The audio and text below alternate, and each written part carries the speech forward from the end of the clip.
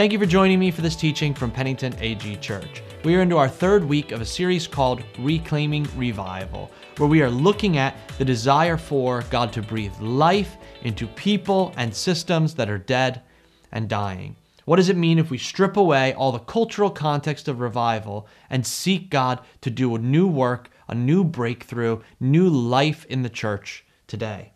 In our third week, we're beginning with a simple question. What breaks your heart? What burdens you? What are you dissatisfied with? What hurts you about this world? Whether it's your own individual body and experience, relationships that you have, the modern church itself, or the world. Where do you have burdens that you are bringing before God of, I can't stand that the world is this way. This hurts me. Experts say that when giving to a charity or an organization, you shouldn't give to the best or most efficient or effective organization. You should give to the one that connects to your heart.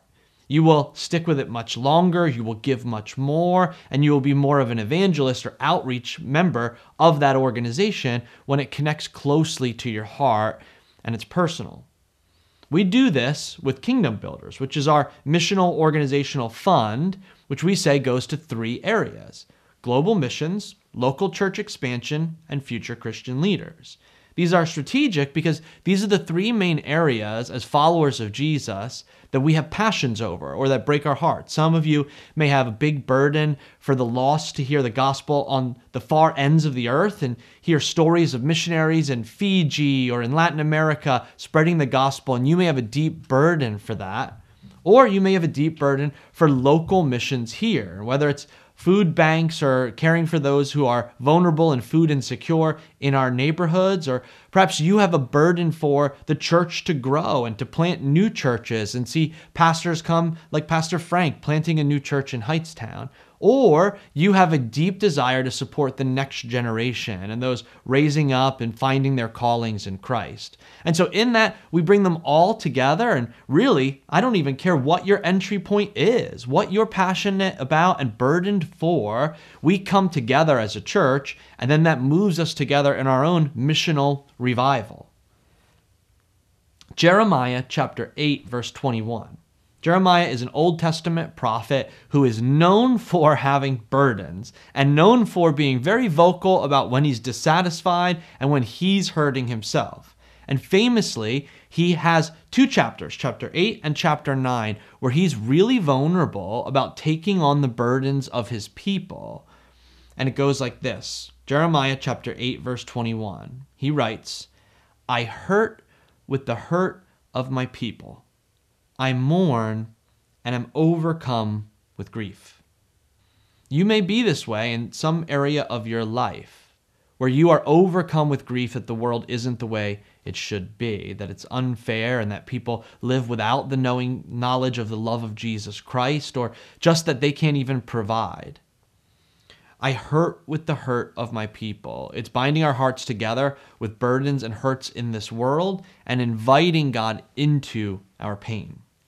When it comes to revival, you may have a desire or an ideal. Well, I want my heart to break for what breaks God's heart. And that Hillsong song, Hosanna, break my heart for what breaks yours, God. I want that. And there are three main areas when we read Scripture theologically where God's heart breaks. Chaos breaks God's heart. That's actually one of the driving forces from Genesis 1 to Revelation.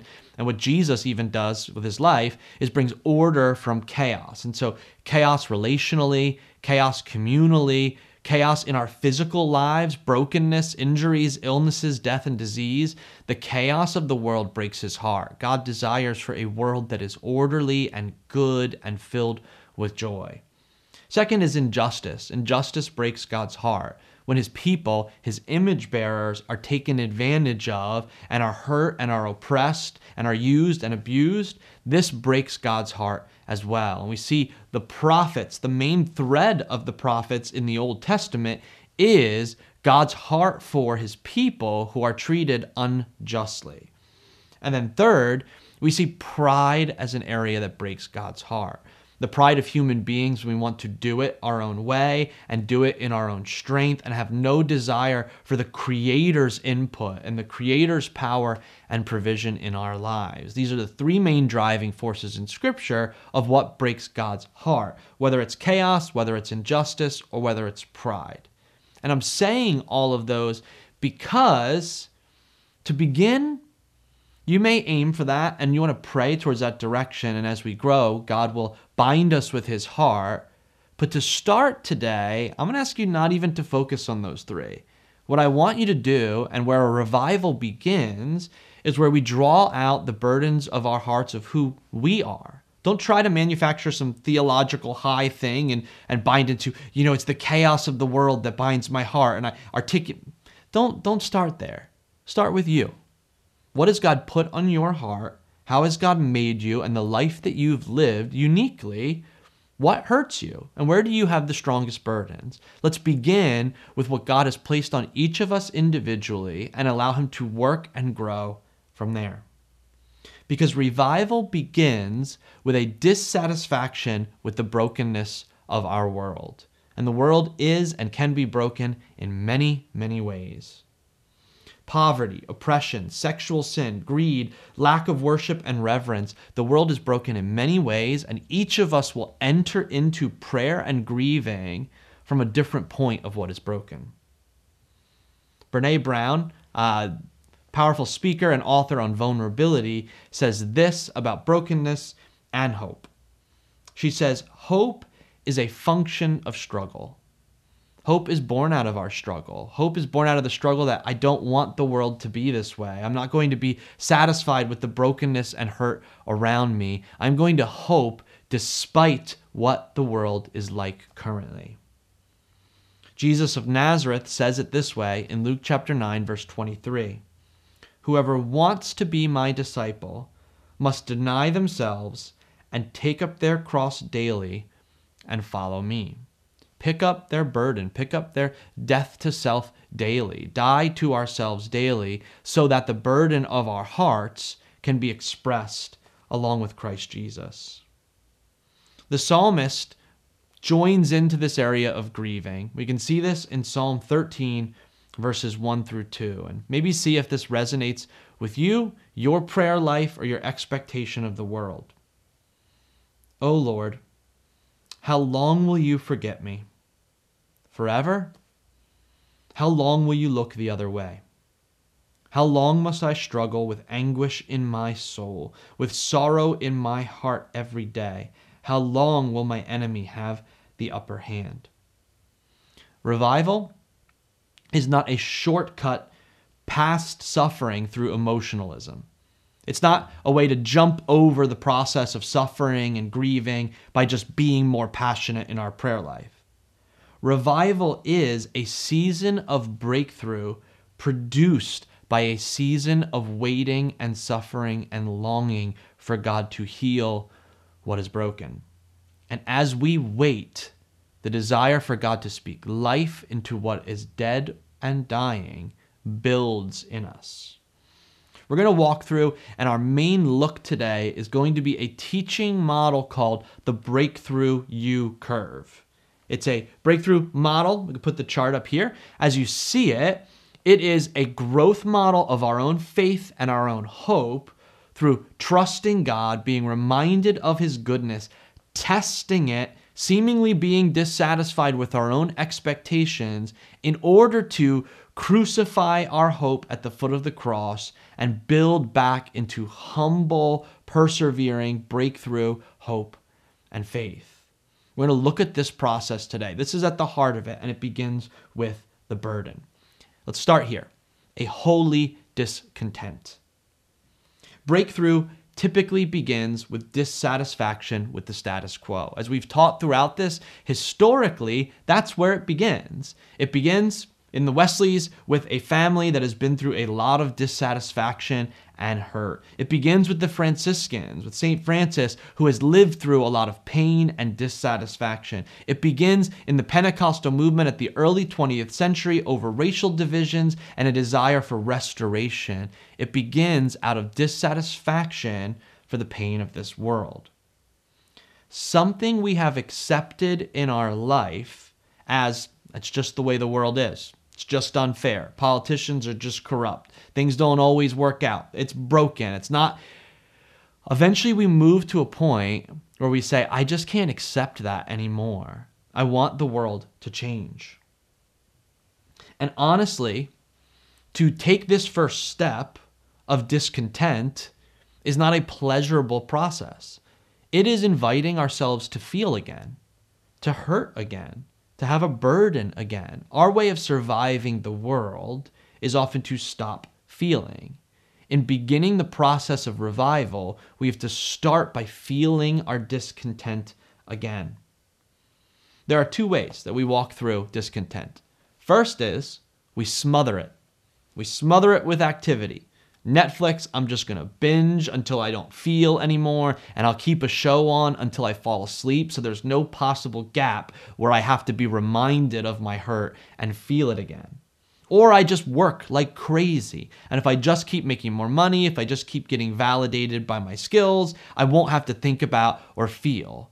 Or simply common busyness, our work, our social life, the entertainment we walk through. I will schedule my life so active that I don't have to be reminded of the brokenness of this world. So we can smother it just with activity. Or two, we surrender to it. And we just say, that's life, baby. It's broken. It's just how it is. We accept it. We end up becoming somebody who is pessimistic, jaded, and bitter.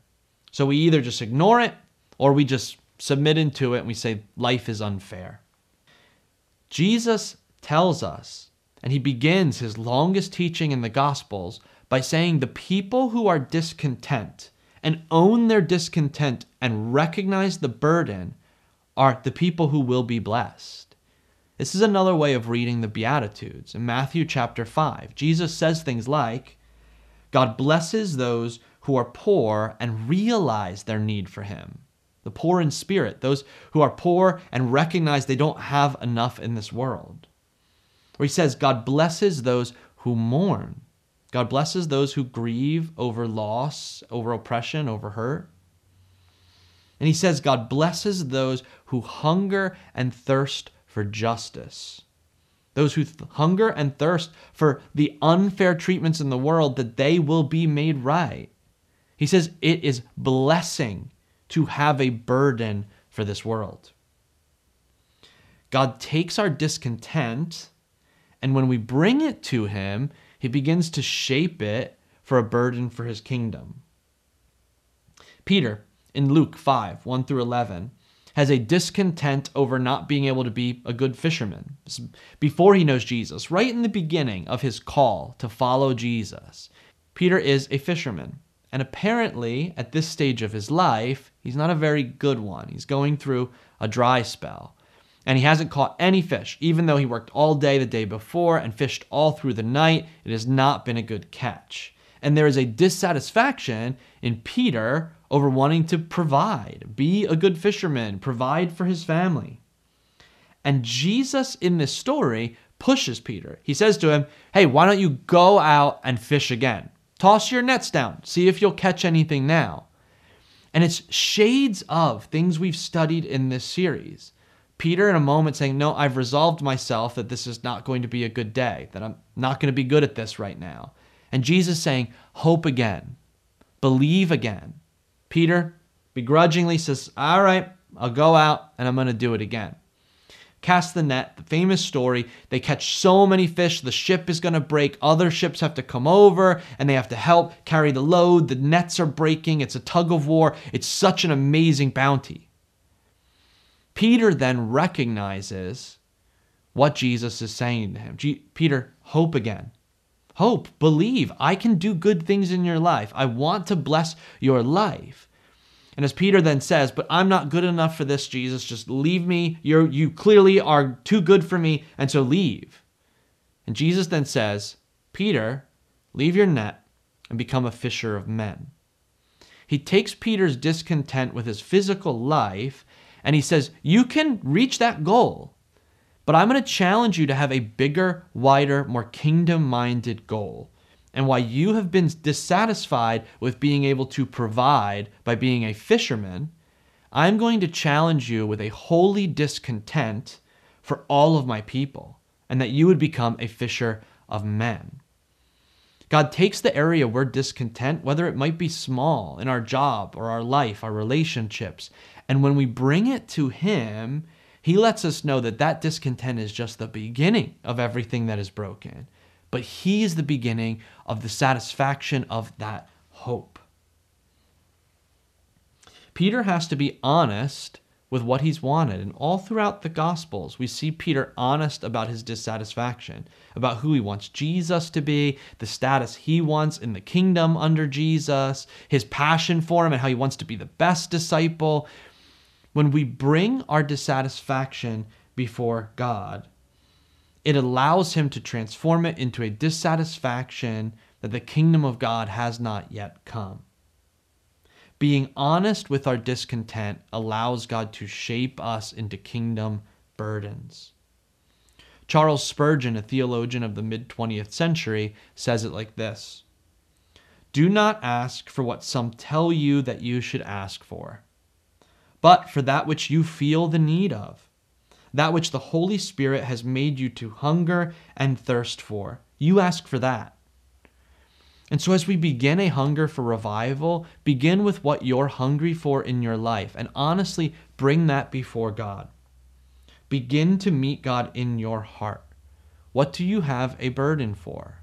Is it a burden for your marriage, for your health, for your children, your finances, your community, racial dynamics, politics, your country, the whole world? Where is your burden? And begin there and invite God to speak into your discontent with how the world currently is. Nothing is off limits for the Holy Spirit to work in us, through us, and to shape and use. Take your holy discontent and use it as an entry point into God's power. So we begin with our holy discontent. Something is broken in the world. And then we move into the next stage of this, which is untested faith. A burden and a desire is a great place to begin, but it's not enough. If it's just a burden and a desire, we're just dissatisfied, angry, bitter people. We then have to move into untested faith. And this is to bring and to study the character of God and the promises which He has fulfilled in Scripture and throughout history. We have to fill ourselves with these stories. Fill ourselves with the theology of who our God is, who Jesus is, what He has done, and begin to feel excitement over that, passion over that. Read stories where God has responded to suffering and fulfilled the cries of His people. Stories like Exodus chapter 3, where Moses meets God at a burning bush, and God says to Moses, "I have certainly seen the oppression of my people in Egypt. I have heard their cries of distress because of their harsh slave drivers. Yes, I am aware of their suffering, and so I have come down to rescue them." Be reminded that God has performed miracles and has set the captives free and has heard the cries of His people. Remind yourself of who Jesus says He is in Luke chapter 4, as Jesus takes on the burden of Isaiah in Luke chapter 4, verses 17 through 19. This is who Jesus says He is. He says, "The Spirit of the Lord is upon me, for He has anointed me to bring good news to the poor. He has sent me to proclaim that captives will be released, that the blind will see, that the oppressed will be set free, and that the time of the Lord's favor has come." Be reminded of the character of our God and the promises He fulfills. And then read in Revelation the promises God will fulfill and who Jesus will be as He returns one day. Revelation chapter 5, verses 9 and 10. They say about Jesus in this, "You are worthy to take the scroll and break its seal and open it. For you were slaughtered, and your blood has ransomed people for God from every tribe and language and people and nation. And you have caused them to become a kingdom of priests for our God, and they will reign on the earth. Build untested faith by reading the stories of who God is and how he has been faithful. Build your faith by understanding the character of God. At the core of it, read the stories of Jesus and be exposed to his character and his goodness and his gentleness and his love. And be reminded that this is the God we pray to. This is the God we bring our discontents to. The God who every time he was on earth and saw a discontent, he responded and he healed and he fulfilled. Build your faith in his character. At this stage, fight the urge to rationalize and to bring jaded understandings into what God is doing. As someone's building their faith, or as you are building your faith in reading scripture, try to fight the temptation to say, yeah, well, that doesn't happen today. Or, yeah, well, that was a very different context. Or, yeah, well, but I don't think that's going to happen in my life. Or, yeah, but avoid the buts in doing this exercise. Allow yourself to be filled with expectation and faith and joy. Don't try to understand it. Don't try to rationalize it, but allow faith in God's character to build in you. Think of it as coming into a wedding, and don't be that guy at the wedding that comes up to the couple and is like, happy wedding, so glad to be here with you, but marriage is a real tough time. And it's not all going to be a party. Don't be that guy. Don't be that person in faith as we're allowing God to fill us. Yes, of course, there are trials and suffering and difficult moments to walk through. We're about to address that. But as you are building untested faith, let it be unbridled. Don't throw water too quickly on the fire as God kindles it and builds it in us. Let yourself be filled with hope. Okay, so now we have a holy discontent, and then moved into an untested faith. And now the faith is going to be tested in this next stage of the crucified hope. Once our faith is building, we move into the crucified hope aspect. Once we begin to believe our God can do anything, we need to learn that it doesn't mean he's going to do everything we want him to do in exactly the way we think it should be done. You're going to build your faith, and there are going to be moments of your life where your faith gets built, and then you have very concrete expectations on God. And in these moments, we need to crucify our hope before God and learn that we are not the masters of the future of what God wants to do.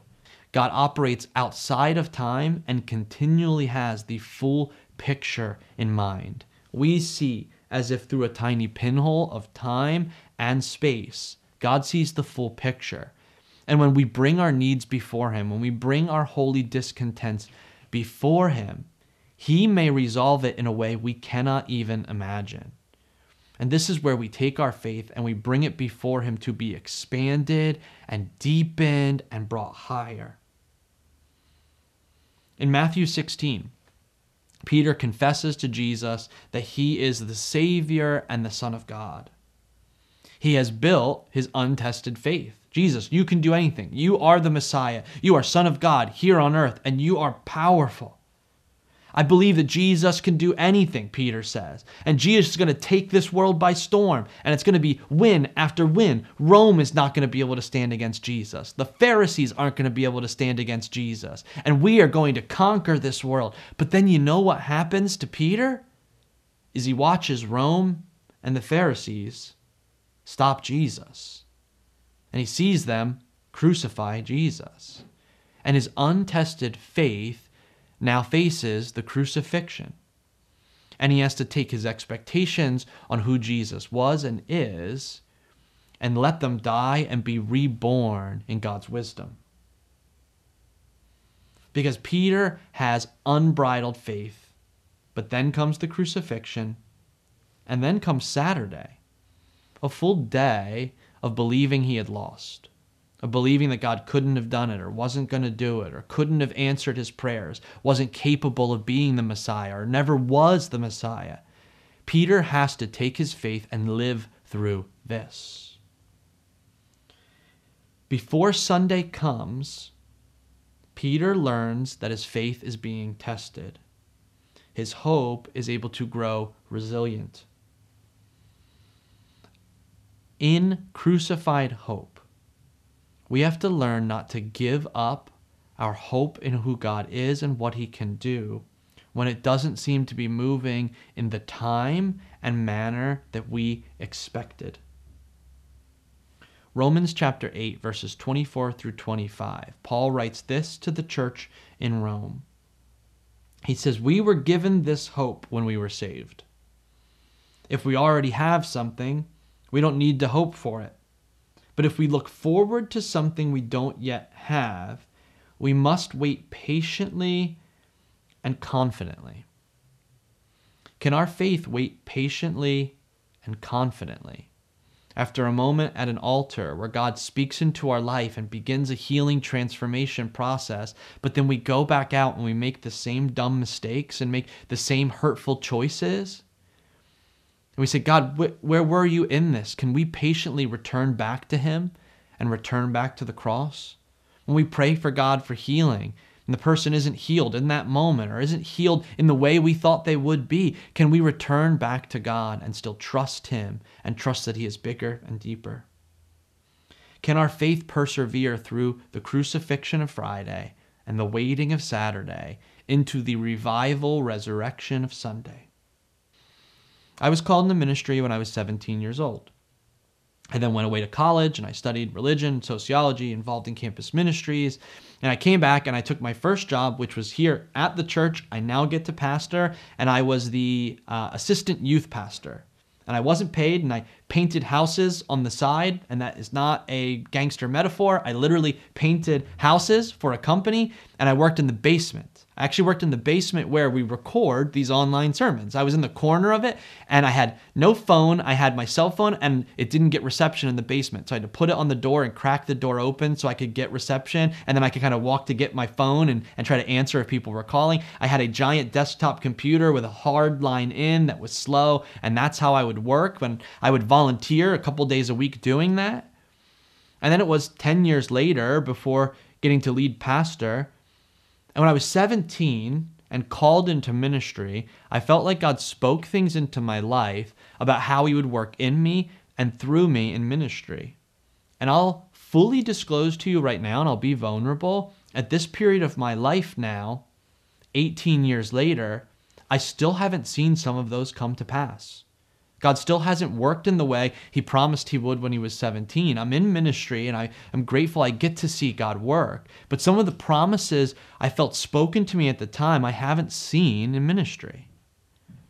This is God working to build trust. And I've learned to tell God, I don't mind what your timing is.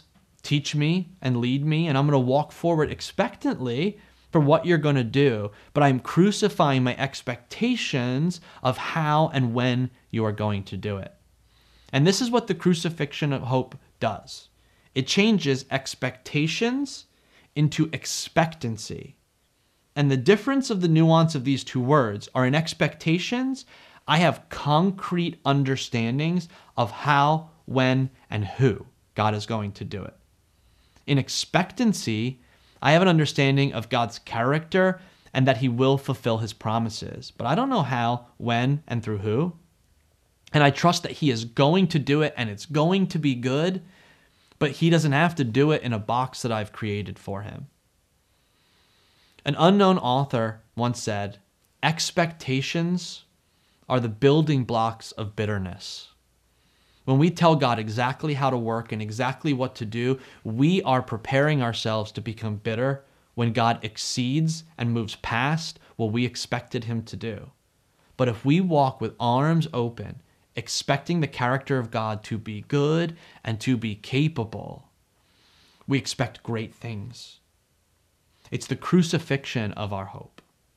Okay, so we started with a holy discontent, and then we had untested faith, which moved into testing by a crucified hope, where we said, God, I trust that you answer promises, but I'm not going to tell you exactly how to do your job. I'm going to walk forward in expectancy. For many of us, we then get to the toughest part of this, which is the crisis of faith, which is the moment where we went from unbridled, untested faith to a moment where it seems like God didn't answer it or work it that way. And we have to ask ourselves whether we're going to persevere through that or whether we're going to fall into a potential loop of despair. We have a burden for this world to change, and we build our faith in God to respond. Then we realize it may not happen in the way or manner we expected, and now we walk into the crisis of faith. When it doesn't happen, when we pray for someone to be healed and they die, when we feel a specific calling of what God wants to do in our life, and now it's a decade later and we're still not doing it, when we felt God was leading us into a relationship and it's fallen apart, what do we do and where do we go from there? Every follower of God for all of human history has walked through this moment. For many of us, it is moments, plural. It is the process in which God matures us and develops us into people who expect revival more than people who expect God to fulfill our list of demands. The loop of despair spirals us down, where we say, that person wasn't healed that I prayed for healing for. Thus, God either A, doesn't heal, or B, certainly won't heal through me. And so I'm not going to believe that anymore. I felt a calling in my life, and it doesn't seem to be working out. So I just don't believe God has a calling for me, and I'm not going to hope or believe in that anymore. Now we're like biblical stories of people who have said, God, I don't even want to hope at all. We become bitter. The joy drains from